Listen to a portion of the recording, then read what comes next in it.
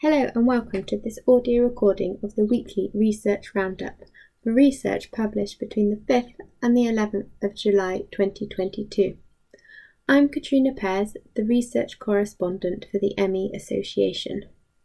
There have been 7 new ME CFS studies and 12 studies on long COVID this week. We have highlighted 2 of the studies.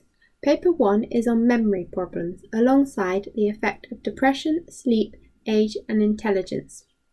Results from this study showed a trend towards impaired memory performance, but only using certain tests, particularly relating to speed, reaction times, writing speed and the recall of shapes. It was also found that other symptoms and factors investigated did not change the effect on memory in CFS patients compared to controls. The overall conclusion was that the effects on memory are small. This is the second paper of this nature we have seen from this author, Andrew Smith, based in Cardiff. However, there are a few things that make me question the strength of this research. There's only one author leading and investigating this research, which is very unusual and limits what can be studied. There is a limited background and knowledge of ME/CFS of the researcher, as he has no prior history other than the previous paper of investigating ME/CFS. In this study, CFS is used throughout the research and ME is not mentioned, which also questions his knowledge. No details are given of the diagnostic criteria used or which clinic the patients were recruited from. The study had a low number of patients, which varied in each test, ranging from 21 to 24 patients, which limits the significant findings in this study. It is also an unusual choice of journal to publish this research in, further questioning the strength of the research.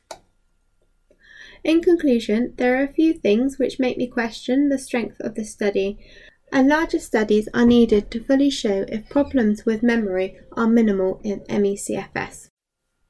Paper 4 looks at producing a template to increase the participation of severely and very severely affected ME/CFS patients in research, particularly seeing as research is very limited in this area. The author of this research is Helen Baxter, who alongside Dr. Nigel Spate and Dr. William Ware were awarded the Howes Goldsmith Prize for their contribution to severe ME research back in 2021. This recent publication by Helen Baxter gives recommendations about how researchers should engage with people with severe ME, which are bullet pointed at the end of the research paper. These include questionnaires in a way that are most accessible for the individual, i.e. paper copies or online, allow input or assistance from family members and carers, and no limits and time pressures for completing questionnaires. Understandably, this research was conducted on an extremely small sample size, with only 5 participants, further reinforcing the need for this study. Hopefully this will lead and help educate researchers and increase participation of this underrepresented group. You may also be interested in reading in the Long Covid reference section, Paper 1 on low-dose naltrexone, LDN. This study has been conducted in Ireland with results showing a reduction in symptoms. LDN has been discussed in relation to ME/CFS for a number of years.